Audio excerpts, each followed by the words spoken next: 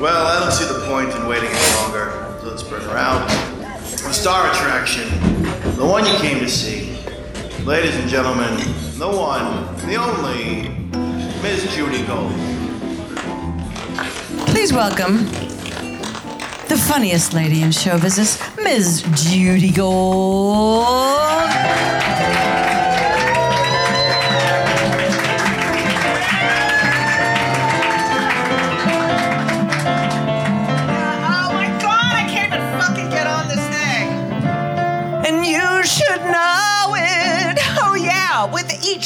All right. Anyway, Bet Sussman at the piano, ladies and gentlemen. Bet Sussman at the piano. Okay. You know I have my favorite guests on Kill Me Now. I am so fucking excited. Ladies and gentlemen, I am proud, humbled, and pleased to present the one, the only, B.D. Wong!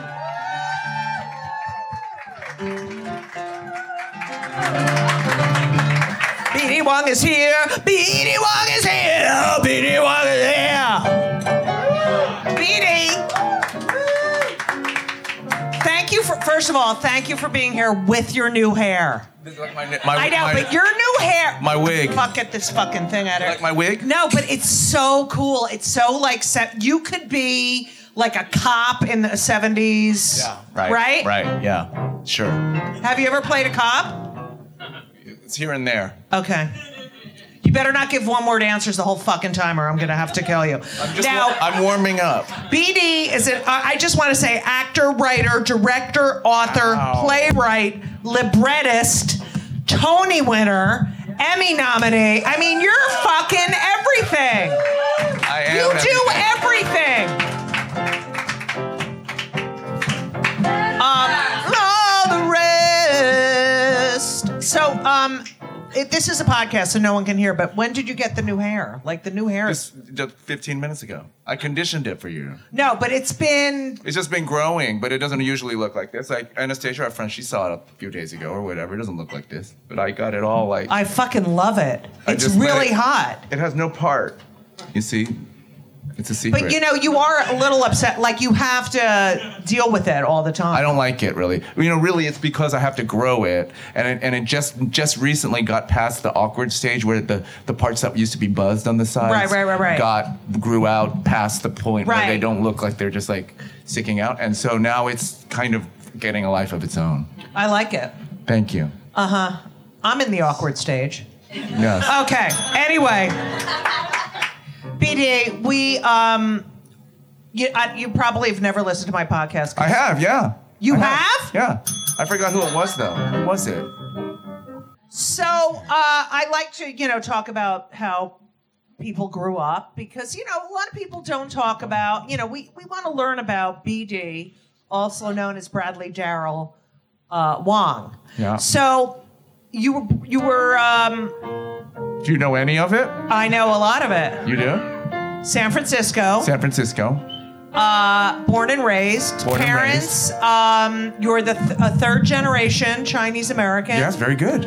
Your mother was a telephone company supervisor. Yeah, great. And your father was a postal worker. Yes. And you're the middle of three boys. That's right. I was a Jan. You're Jan. Yeah. Do you think you're Jan-ish? I don't think I'm Janish. I think my younger brother's more Janish. Really? Yeah. But, what does he do? But he would never. I hope he's not listening because he wouldn't like it for me to say that. What does he do? He's a recently retired firefighter. Wow, that's hot. Yes, totally. And what about your older brother?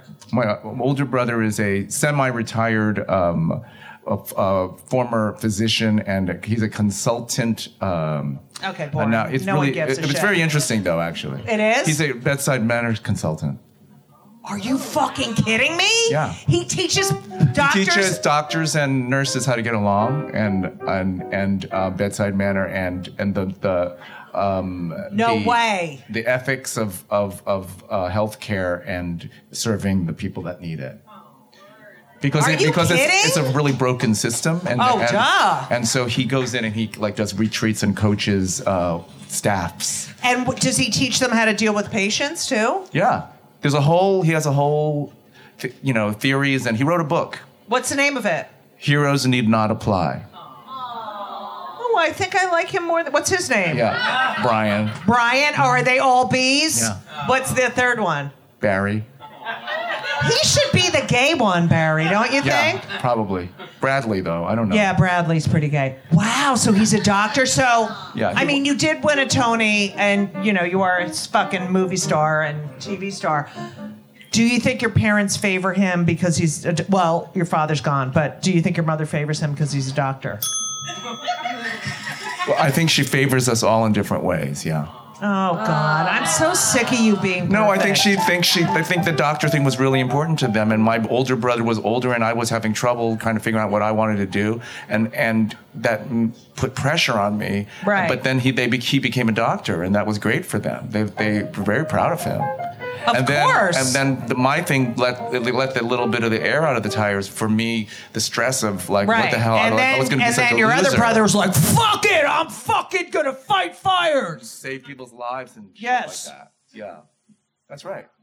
I love your So family. that's right. Everybody has their own kind of thing. Right. So, I mean, they're all individuals. Now, did you have your own room growing up? No, Who'd you share it with? My brother Barry. The gay one. Yeah, no, yeah. I know. The one that made me gay, yeah. And so and so did Brian have his own room? Yeah, and then Brian went to college, so then I guess we got our own rooms after that, yes. So Yeah. Brian had his own room, and that's why he was able to become a physician. Because he had space to study. Oh, and- yeah. He was perfect, and still is very perfect. Like Really? Is he married? Yes, and he Kids? has 2 boys, yeah. And what do they do? One of them is a chef, and one of them is a corporate real estate. It works for a boring. corporate real estate.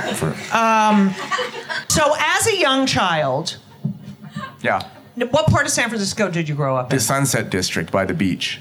Really? Yeah. Nice. My parents lived and with my brother Brian in North Beach near Chinatown, and then when we were born, we moved out to the Avenues, it's called, and that's where I went to public high school, and that's where I grew up and everything. And was it a suburb or was it more city-ish? It was suburb-ish. It was So like the city. if we're in New York, what would you say? It's Oh, Brooklyn-y? Like Red Hooky?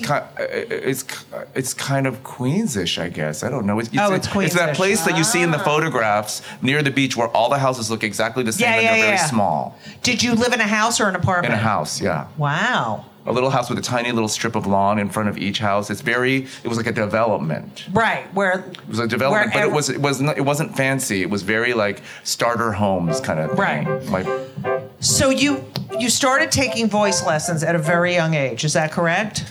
I sang in the choir, the chorus, it was called. Me too. And can I say something? No. Okay. So if you I was in the chorus and the band, I was a fucking nerd. Anyway. Yeah.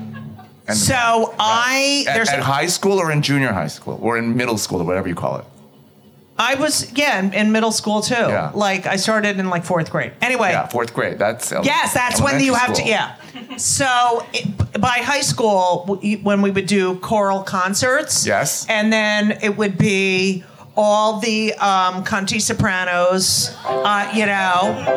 in the first row, and then altos in the second row, and then the baritone and bass, right? The tenor and bass, right? Yeah.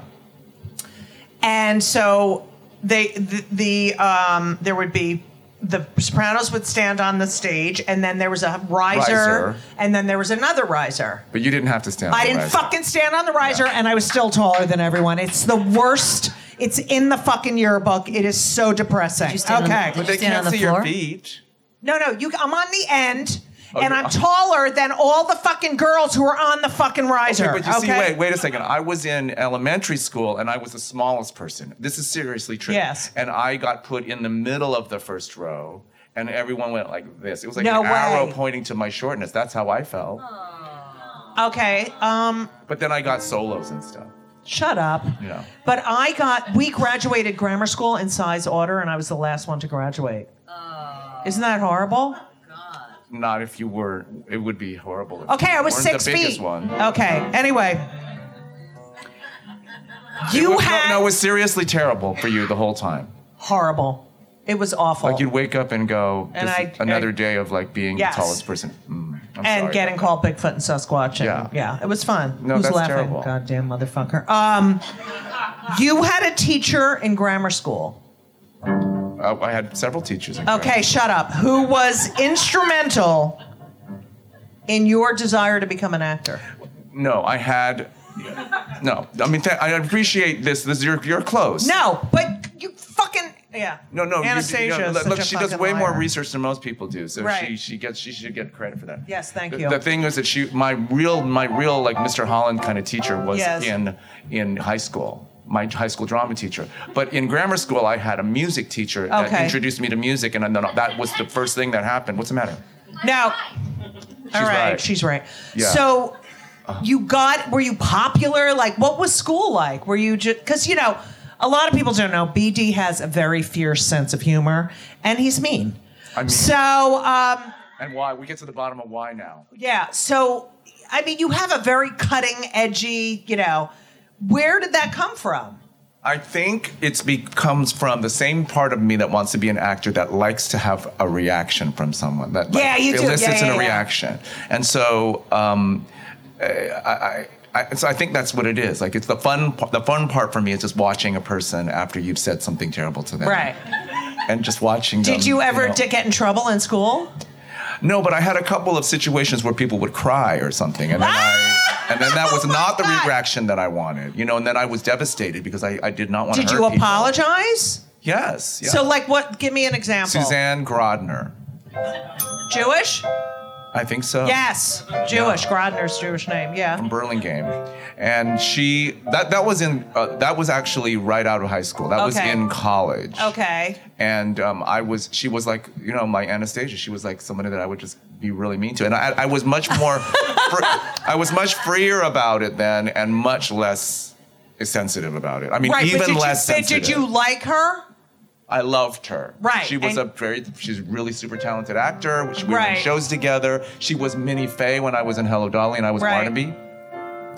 And I was just like always like I think I just hit her too hard. And finally she was like she couldn't take it. And then I was totally caught off guard because as a kid this is kind of why I kind of like am into like telling kids things, like spelling things out for them that they'll find out eventually, but Right. you could spell it out for them. It Right. would be easier. Like this is going to happen to you. Try not to like go so far that happens. Like, So, do you feel- Because my son does it now too. My son is very, very snarky with me in particular. Really? Yeah. He loves to just like bust my balls about Good for everything. him. Yeah. And love so, you, but I'm Jackson. saying like I hope you don't do that the same way to everybody because I Jackson. will say that this happens every once in a while. Right. So, do you think it was a coping mechanism, the snarky little? I think BD? first of all, it grew. I wasn't like that as a child. Okay. I was Because I've met your mother, precocious as a Roberta, child. who's the sweetest Yeah, she's- human being. she Like, is. she's like an angel. Yeah, she is. Yeah. And you are nothing like her.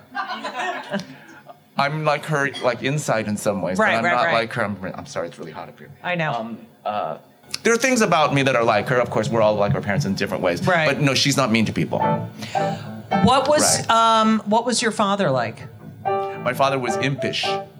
Really? My father was a little Chinese American guy who cried all the time. No way. Yeah, he was always very sentimental, and he loved to talk about why people should always get along, and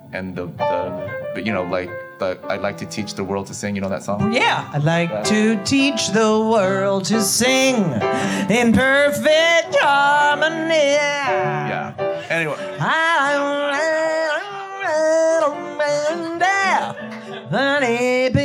Well, that's the Coke's commercial. it was a Coke commercial. Yeah.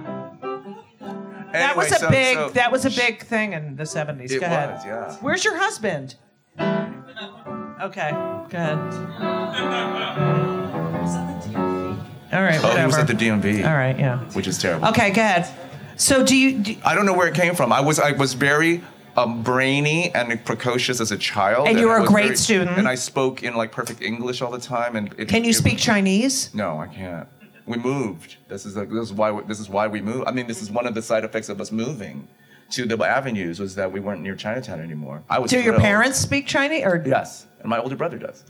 Oh, of course he does. Yeah. How do you Marsha. say coronavirus in Chinese? I don't know. Okay. So, you didn't like that? If I liked it, you would have known. See how mean he is to me? Do you see? This is the evil side of BD. It's not evil. Okay. So, all right. So, do you have a lot of friends? Like, is going to school fun? I fucking dreaded it every goddamn morning. No, I didn't. I until 5th or 6th grade, I was super good in elementary school. I was like kind of like, I think I was like gifted, which is really dumb. Right. Dumb label. But I was given a gifted label, and then I got taken out of class to go play games and make puzzles. We're gonna observe Bradley. We're gonna observe him because then homework started getting. There just started being more homework, and I wasn't interested in doing homework, so you wanted to perform. I did. I was singing, and I didn't know I did, but I liked doing creative things. And did your parents? I like to make things.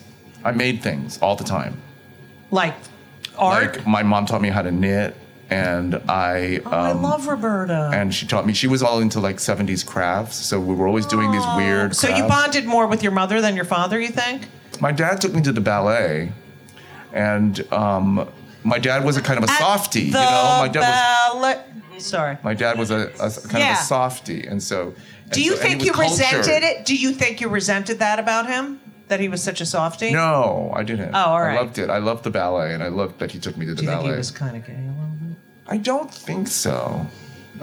My father was like that too. I think it's a valid question for any of us because you think about whatever. No. Yeah, my father loved the theater. And he loved opera, and Elisa is always like, I think he was gay. I'm like, you never met him, and he wasn't gay. I love it. Yeah.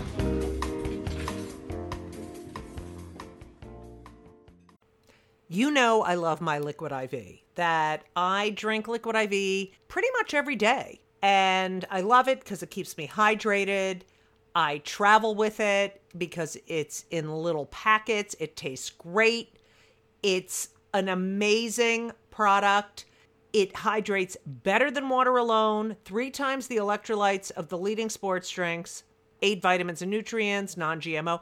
But here's the best part. I've been bragging about Ben, my son Ben, who plays basketball. His team, his entire team, they love Liquid IV. I mean, they are number 4 in the nation. They are an amazing team. They've done better than ever this year. Dare I say it's because of the Liquid IV? I'm not going to say for sure, but I'm telling you, these athletes love Liquid IV. They love all the flavors, strawberry, lemonade. I love the watermelon. I never give them any of my watermelon.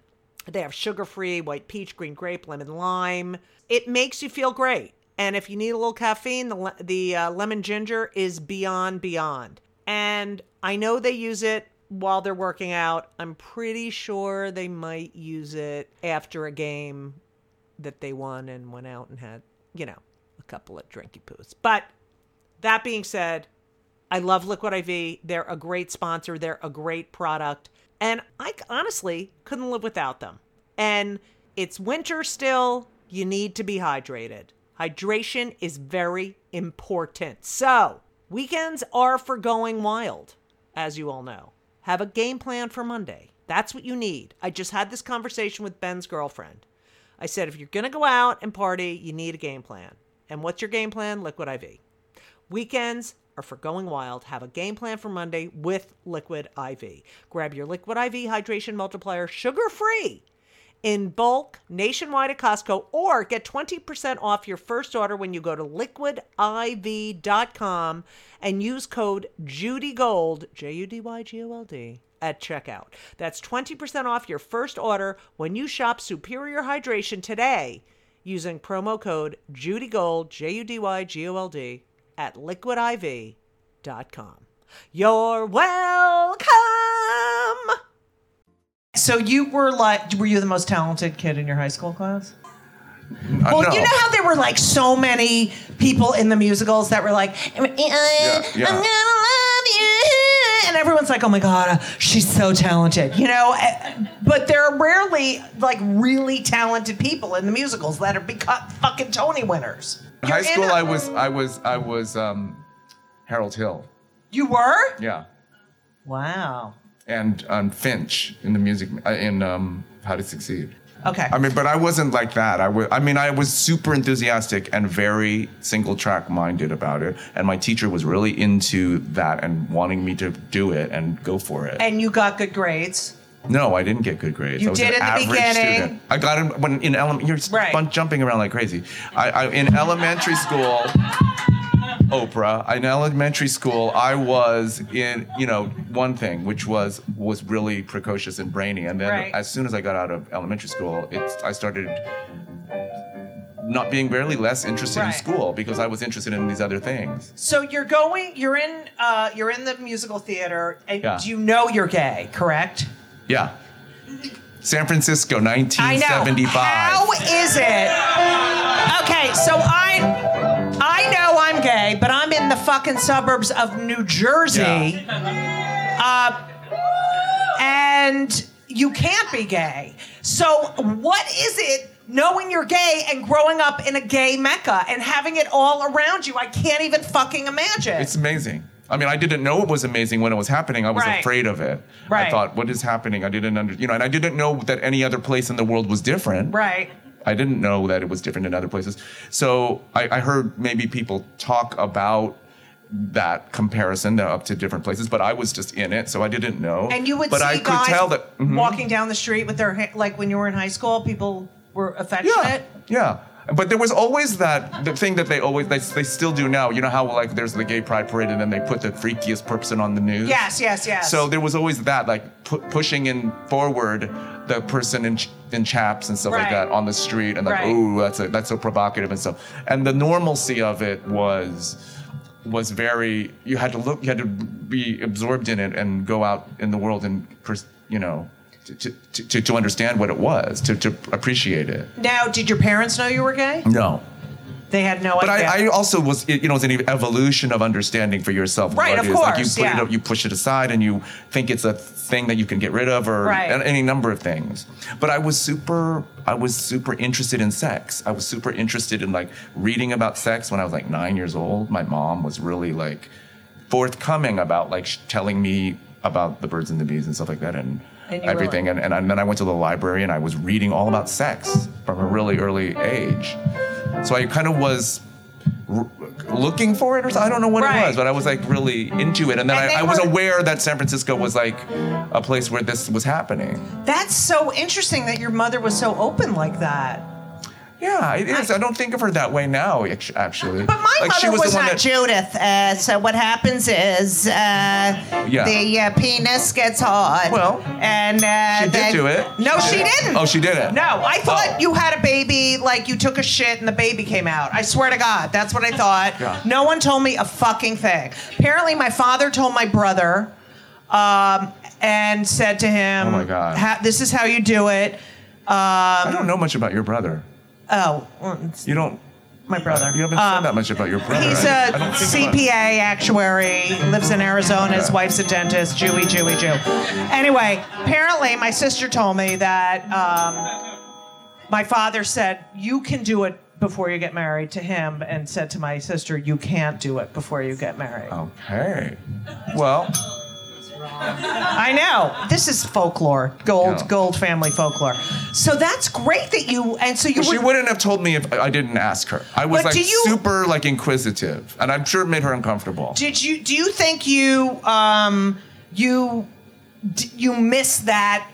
Oh my God, I'm gay. How am I going to live my life like this? I mean, I remember thinking, oh my God, I have to be in the closet for my whole fucking life. I'm never gonna, find love.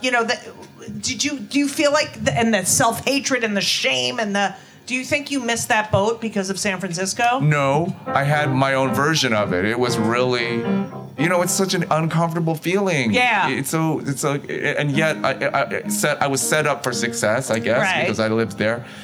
But I felt the same kind of that gnawing feeling of not being normal, Right. And not knowing who you're supposed to tell or not tell, and all Right. of that stuff, and then feeling secretive, and hiding things or whatever from your parents. I had this stash of Playgirl magazines. Really? And that my mom found under the bed. No way! Yeah, and then I had to pretend, I forgot what it is. My older brother tried to bail me out or something and pretend like they were his or something, and because he knew it was I was just so scared. What was he going to say? I want to be a doctor. I'm studying anatomy. I mean, just he had because he had a whole subscription to Playboy. Right. So he was whatever. And he didn't, I don't remember. It was really traumatic. How old were you? I was probably 13 or something like that. And what'd she say?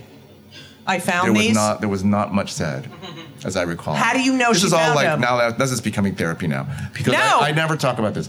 How did she know? Yeah. I mean, how do you know she knew? Did she say something? I think she was She probably brought it like a lot of parents that knew about me. I was knitting and stuff. Right. Right?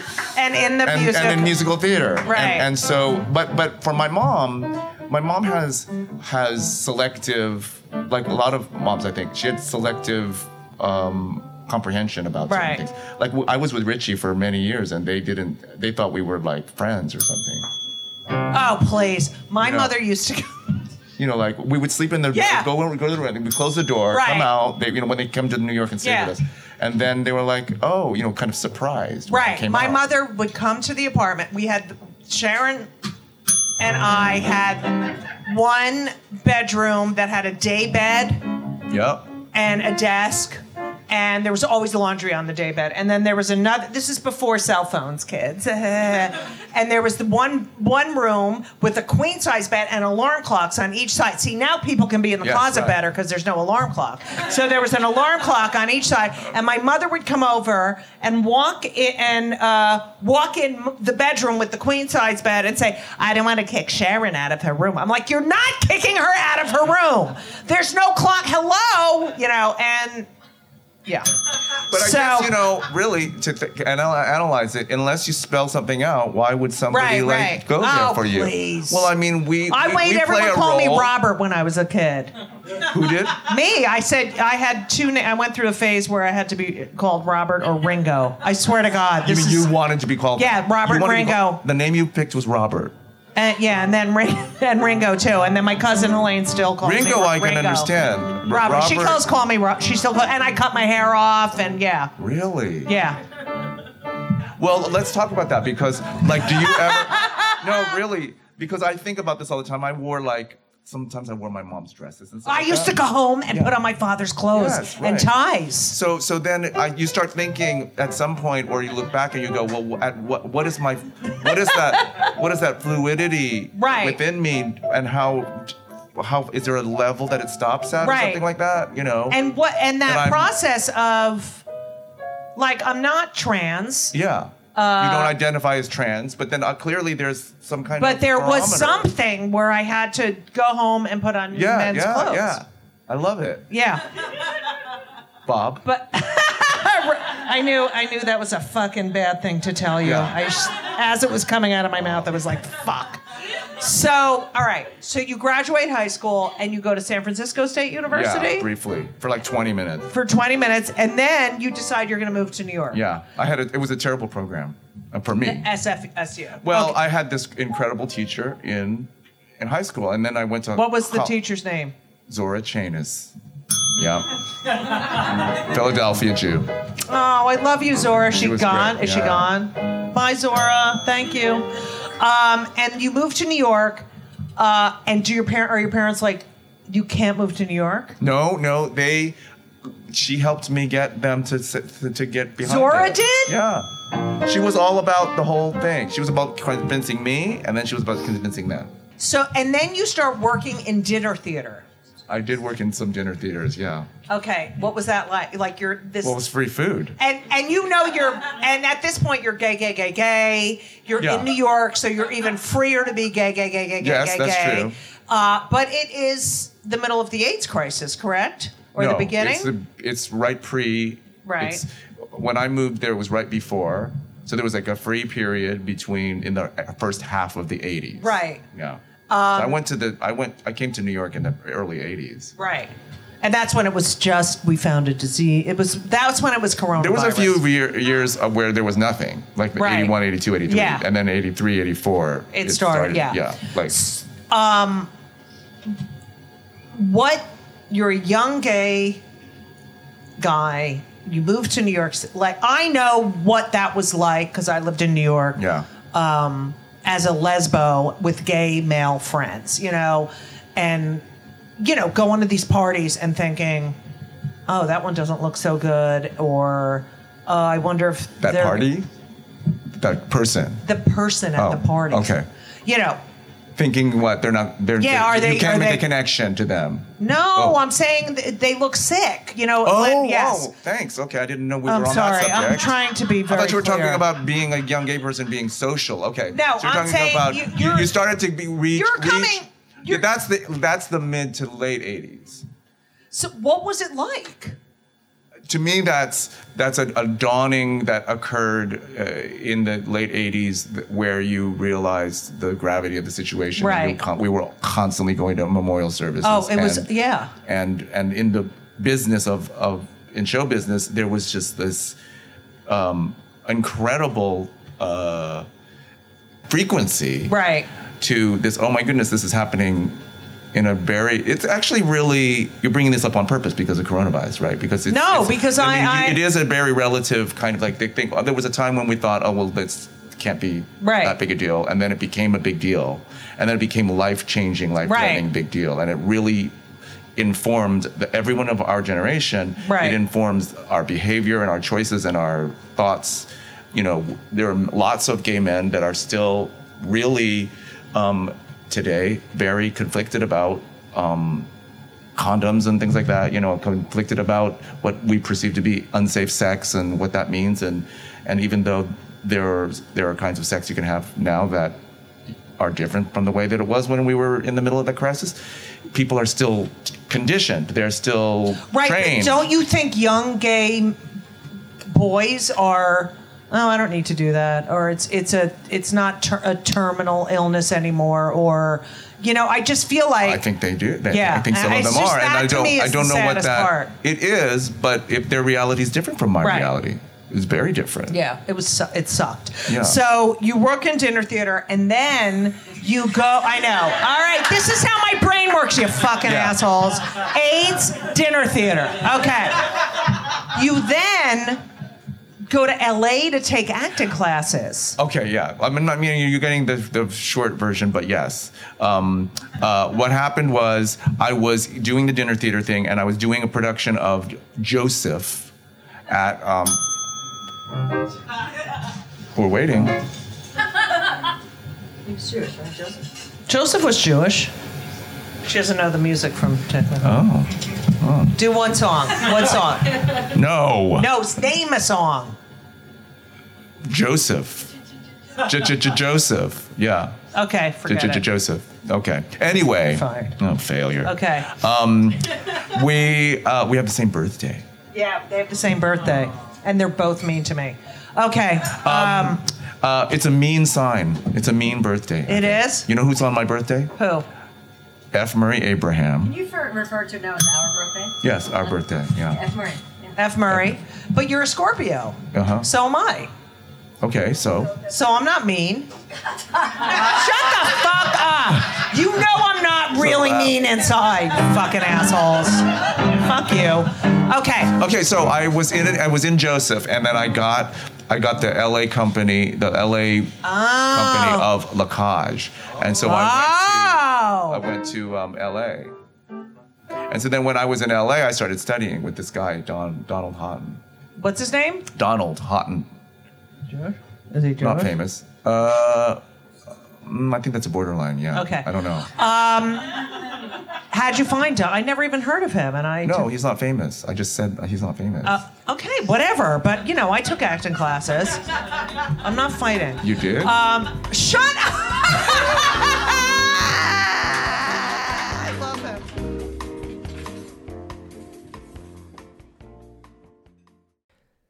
Hey everyone, one of my favorite things in life, if not my most favorite thing in life, which, it's arguably my most favorite thing in life besides my kids, and is food and eating. Eating is my favorite activity. And eating is better and easier with Factor. Factor, I'm telling you, I tried their stuff. It is delicious. It is great. It is high quality, and they are, when I say ready to eat meals, they're ready to eat in 2 minutes. They're not frozen. They're never frozen. They're chef crafted, dietitian approved, and literally you heat them for 2 minutes. Every week you have over 35 options to choose from. They have Calorie Smart, Protein Plus, Keto. I just did Chef's Choice. 60 or more add-ons that you can stay fueled up. They had these juice shots that were incredible. These are restaurant quality meals that are ready to heat and eat when you are ready to eat. That's it. And they're really good. Elisa loved them too. There's no prep. There's no mess. I've tried a lot of these different kinds of meals. Factor is amazing and so convenient. It's so great to get home from a long day of schlepping around and knowing you have this delicious meal waiting for you in the refrigerator that takes 2 minutes to heat up. And you can pause, you can reschedule your deliveries at any time. It is a great solution for those nights and days that you're looking for fast, great, delicious options with no cooking required. Okay? And Factor is less expensive than takeout. So, what are you going to do? Because I'm telling you, you have to believe me. I never lie. Factor is amazing. You're going to head to Factor Meals, FactorMeals.com/JudyGold50, JudyGold 50, okay? JudyGold50. And use code JudyGold50, JudyGold50 to get 50% off. That's code JudyGold50 at factormeals.com/JudyGold50 and get 50% off. It's worth it. You're welcome. You get M Butterfly. How? I was doing these bit parts in TV shows. Like what? Tell me. Like Simon and Simon. And those are Jewish names, and those kinds of networky shows. I played the Photomat Boy and Simon and Simon. Oh, remember Photomat? Yeah. What? Did you feel like? Oh my God, I'm like. Yeah. Yeah. I did. Yeah. Yeah, because I was deeply afraid of having to work in stereotypical parts, and every time I got something that I could do without speaking an accent, right, or in going into that territory, made me feel successful. So I did a few of them, so I felt successful. Did your agent, did you make that disclaimer when you went to your agent? Look, I don't want to. I was with an Asian agent with only Asian clients. Oh, who was that? Well, the founder of the agency was named Bessie Lou, and she passed the agency on to this guy named Guy Lee was his name, and he was the the uncle of all Asian actors and he handled most of them. Wow. It was a big deal if you left him, right, because you're disloyal. Yeah. And that meant you were going to a regular firm or a white agency or something like that. Right. And he was really quite wonderful. But limited, but wonderful. Right. But he didn't have to be explained that stuff. Although, in order to make a living, he had to kind of sell us down the river a little bit. Right. How long were you with him? Several years. Okay. So you were with him when you got M Butterfly? I was, yeah. And so were you shocked? How did you audition? Yeah. How did you get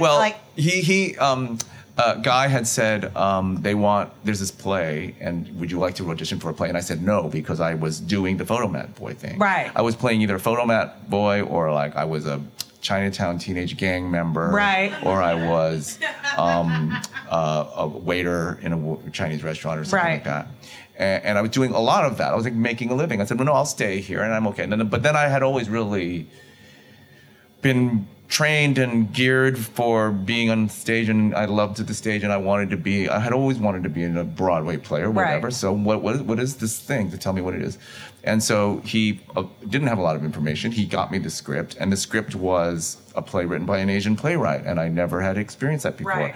Simultaneously, I was studying with Donald about this whole concept of being a messenger. Like his whole philosophy was, if you adhere to this idea that you're a messenger, then you don't make selfish choices for yourself as an actor. You don't like choose to speak in some fancy accent that isn't appropriate. But you can tell from the script what it's supposed to be, and you should stick to it, and you should pretend like you were the person who wrote it so that you can kind of convey what it is that they're trying to convey. Right. And I was okay with that in concept, but this finally made me understand as I read this play, which had an Asian American man's point of view, what that could be like. Like, oh, I could sell this story. This I get. Because you had no representation as a kid growing up on television. I had no representation. Yeah. Zero. Yeah, I didn't, and that was part of the whole trepidation about going into it in the first place, and it made me feel like I was doing a foolish thing, right. And it made me feel like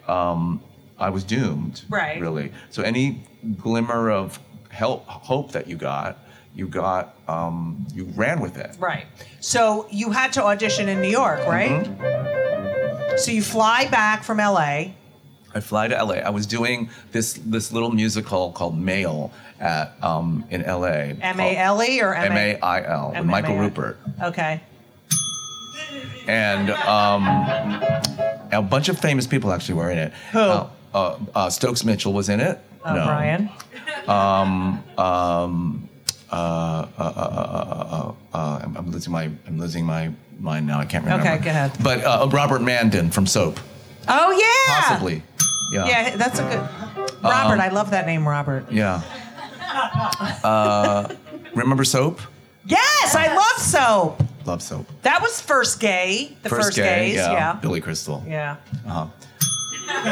So I was in the music hall. I was I had a little part, and then I had to rush had to arrange it so that I could come back and be do the show that night, and I went to have this audition. Anyway, I auditioned in this strange. It was on Theater Row, where it is now, where all those theaters are. Oh yeah, but they were all shitty little storefronts at that time. On 42nd. On 42nd across Street. the street from West Bank. Yeah. Okay. It was the Doug Fairbanks or the whatever, but they had little. They were not good then. Right. And they were really cold and drafty, and they were really old. And I had this audition, and then I was called back for that afternoon. I was told to go have breakfast with the director, and I was very green about it. I didn't understand what was happening. Isn't that the best? When you don't know, because you don't give it any. You're like, oh, this is cool. I don't miss it, but I kind of. Yeah. I thought I was really. I was very naive about the whole thing. Right. I had a friend, Ray, who was a friend of mine from LA, that said, "I'm going to come to New York with you," and he kind of flew with me. He on his own Ray, Cochran. Was his name. So were you touching his cock as well? No. All right, go ahead. But I wonder what happened to him, though. What? I'm going to have to look him up. Yeah, see? What Ray Cochran's doing. Anyway, Ray said, I'm going to come with you. And then after the audition, he said, well, how did it go? And I said, it wasn't very good, because I didn't feel like I had done what I wanted to do. You just walk in, and they're all sitting behind the table, Yeah. Okay. It's not that many. It was actually the director, the woman that was the composer, a few other people, casting directors and stuff like that. Anyway, I didn't feel like it went well, and I had worked my ass off with Donald to try to do really well. But then Ray said, well, what happened? And I said, it was not good. And I was really disappointed, and I felt really down. And I was really let down because the whole build-up of getting on a plane is, did you ever test for a pilot? Oh, when you go out, it's terrible. And you're like, oh my God, they really want me. Yeah. And then it's over, and then before you know it, it's like jumping off a cliff or something like that. So I was very disappointed it was over, and then I said, and he said he wanted me to come to the hotel and meet him for breakfast. And so then Ray was like, hello, Yeah. that's like a thing. And I said, oh, really? That would happen? Like, I thought it was just like a courtesy that you came to town. Oh, yeah, because and you were people gonna are so courteous in this business. And it wasn't. It was like he was really interested in me. And so Did you work on, like, being a woman, like, with your acting teacher? Yeah, sure. Well, I had an instinct for it. I had just done, a year or so before I had minimal drag experience in Lacage. And I had a sensibility. I used to wear my mom's dresses and stuff like that. So I had this sense of me, of that side of me that I never accessed before as a performer. But your body, like the way you moved your body in that show. I mean, you were so is that when you decided it was not going to be Bradley anymore? It was going to be BD? Because I know you did that so no one would know your gender. No, Stuart Ostro was the producer, and Stuart Ostro asked Stuart Ostro, and it was like Ostrowitzbergstein before that. Yeah, go ahead. At Ellis Island. Yeah. Yeah. He asked me if we could somehow disguise my name. Oh. And I said, oh, okay, I'd be fine with that. And my dad's nickname was BD when he was young. And so I was happy doing that because it was my dad's nickname. And then it never got... I was going to put it back afterwards. I was going to change it back because I thought, well, I'll just go back to it after the show's over. But then it took off. So you have no idea how big this show is going to be. But you're with John Lithgow. And in fact, it was very dicey and it almost didn't come in. Right. And I was with John Lithgow, who was a big star at that time. Right. Even. And opening night, do your parents come? Well, first of all, we tried out in Washington, D.C. Okay. Now, not to belabor the whole story, but it was interesting because the show almost tanked. Right. Like they lost $1 million. Somebody pulled out in the middle of it. They weren't sure if it was working, and I felt this really strong sense of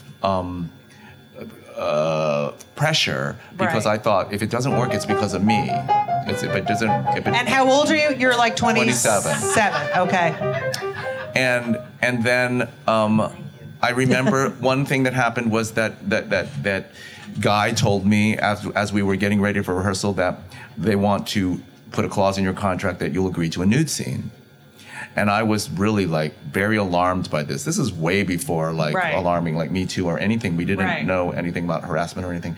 And I was very like put on guard. And then I said, I don't think I want to do that. What is that about? They said, well, actually, David's rewritten the play and he's rewritten the final scene with the nude scene in it. I said, oh, okay, so send me the scene. And I read the scene and I said, oh, okay, this makes sense. I will do this. And to make a long story short, the director, John Dexter, who was notoriously mean, like really mean, not like my kind of mean,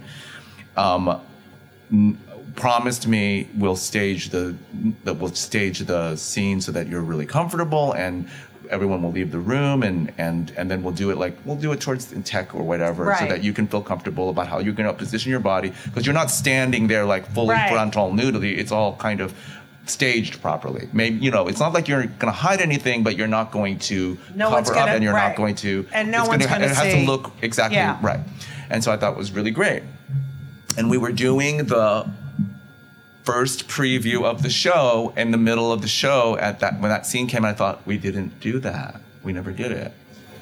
I was always just thinking how I would do it and doing it the way I thought I would do it. And I never really dropped trow until that performance. Wow, in front of the audience. Yeah, I don't know how we got through the whole tech without it. Because it was like tech, it's just tech, don't really do it. And so I never really did it. And then we were there in a matinee with a bunch of like 600 old white hair ladies. Jews, no doubt. Yes. Bridge Club, DC. Mahjong. I'm sure my mother was there. The moment came and I had these purple silk boxer shorts with pennies weighted in them, and I opened the snaps of the fly and I let go and they just fell down, and there was a big drum, like a big kind of musical cue that stopped, and the show completely stopped for like 5 minutes for people screaming. Like screaming, like what? Like a baseball game, like a someone hit a grand slam or something. Like it was like they just were. They couldn't. I'm actually not sure why any individual person was screaming. I just heard screaming. I can't tell you why, right? I can't. All I can tell is like a baseball game. Well, because they thought you were a woman the whole time. It is kind of right. Why, yeah. Well, also women. We know it's not because it was huge. No, I mean women. I'm kidding. Shut up. You're not. No one's on my side tonight. No, I'm kidding. Like, no, I'm sure it's because they were like, oh my, because we're so fucking great. Yeah, but also they were looking at my ass, and that makes them scream. You know, they see an ass all of a sudden where there was not before. Did John Lithgow? So he's upstage and I'm downstage and my back is to the audience and he's up on this thing and we're just looking at each other for 5 minutes, like just going like this. And he has to act. I don't have to act. Right. They can't see my face. So he can't start until they stop screaming.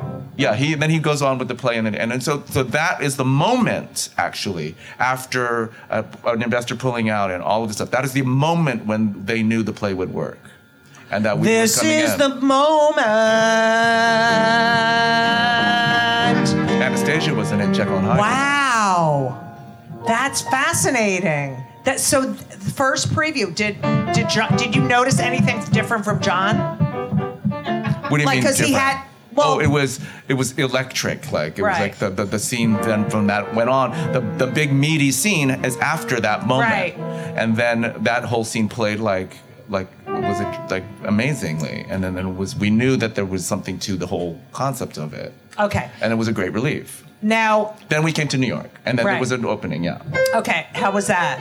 It was incredible because my mom and dad and we rode horses in Central Park, and we went the carriage thing and all that. And I put them in a room in the plaza, which was still a plaza hotel. Oh my God, you're such a good son. Well, we just went we did the whole. What about Brian and Barry? Did they come? Brian couldn't come. Barry and Doris came. Aww. And it was wonderful. So you won the most awards, theater awards, for that part that anyone has ever won for a Broadway role. I suppose if I put it in my bio, then I'm bragging about it, and then when you say it like that, I have to accept it. Yes, I would accept it. No one has won that many awards for a role since. I mean, that is fucking unbelievable. So, you're at the Tonys, okay? All right, first of all, the earring that you were wearing, I wanted to kill you. You wore an earring. Yeah. And I was like, oh my God, if I wore an earring, he would totally fucking make fun of me. You wore an earring. You had brown glasses. I watched this whole thing the other night. Okay.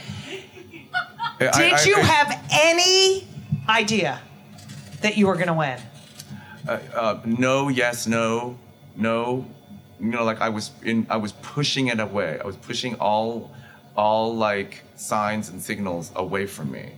And I would like go on these long walks by myself and try to like reset my expectations. But when you found out you were nominated, I got myself into trouble because when I got the part, when I auditioned for the part, I told Ray, I said, whoever gets this part is going to get a Tony Award.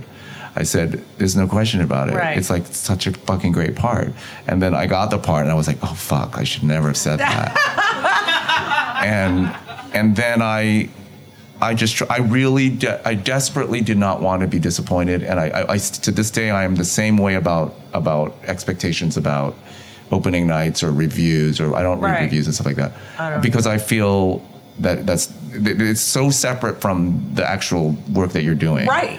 So it tends to fuck things up. Right. If I've read a review, I've learned my lesson. Then every time I get to the point part they talk about, all you do is think about that. Yeah. So you're sitting there and they say B.D. Wong, and you're 27 years old. Yeah, which seems old to me now when I think about 21-year-old people and stuff like that. Oh right? My God! What? But I was. What, like, did your heart? Because you ran up to the stage. My date was Brian, my brother. Oh. Who couldn't come to opening night. Okay. So this was the payback for that. Okay. And he was a leveler. He was really there because I was saying, we're going to have a good time. We're not going to talk about it that much. It's not that big a deal if I don't win. It should actually be the expectation that we don't win, right? Okay? All right? Okay? fine? Are you good with that? And he was like, yes, absolutely. And then I see him every once in a while, like, apparently like praying or like, I'm thinking, oh, you're ruining this. So, but anyway, they call. I don't remember. I just remember running and going. I don't want to. I just. But you didn't pull out a piece of paper or anything. No, and I went on for like what feels like 20 minutes. No, it was short. I remember it being interminable. Thank you all so much for listening to part 1 of Kill Me Now with my friend B.D. Wong. God, that was fun. Make sure to tune in next week for part 2, even more fun. If you like the show, make sure to subscribe and leave a review. It helps more people find this amazing show, and the reviews should be 5 stars only. That's it. That's the only review. That's it.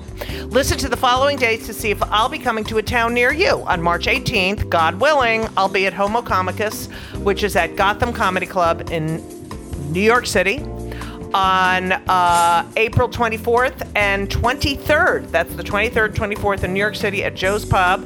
Varla Jean Merman and I will be performing the Judy and Varla show. It's so fucking fun. It's going to sell out, so get your tickets. Join me on April 30th, well, if you're a Jew, at the North Country Reform Temple, Shabbat Shalom, in Glen Cove, New York. Lastly, I'm excited to announce I'll be part of Netflix's Stand Out, a comedy festival.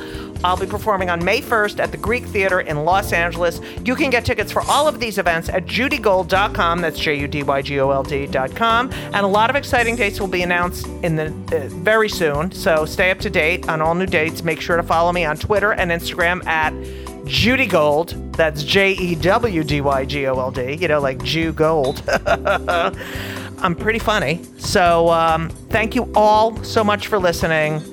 You're the best. And as we always say, so long! Don't forget to tune in next week to Just Kill Me Now. It's Just Kill Me. Oh. Don't forget to turn for part 2 on Just Kill Me. No, it's not. It's Just Kill Me. No. Judy Gold's Just Kill Me. Just. Just Kill Me Now.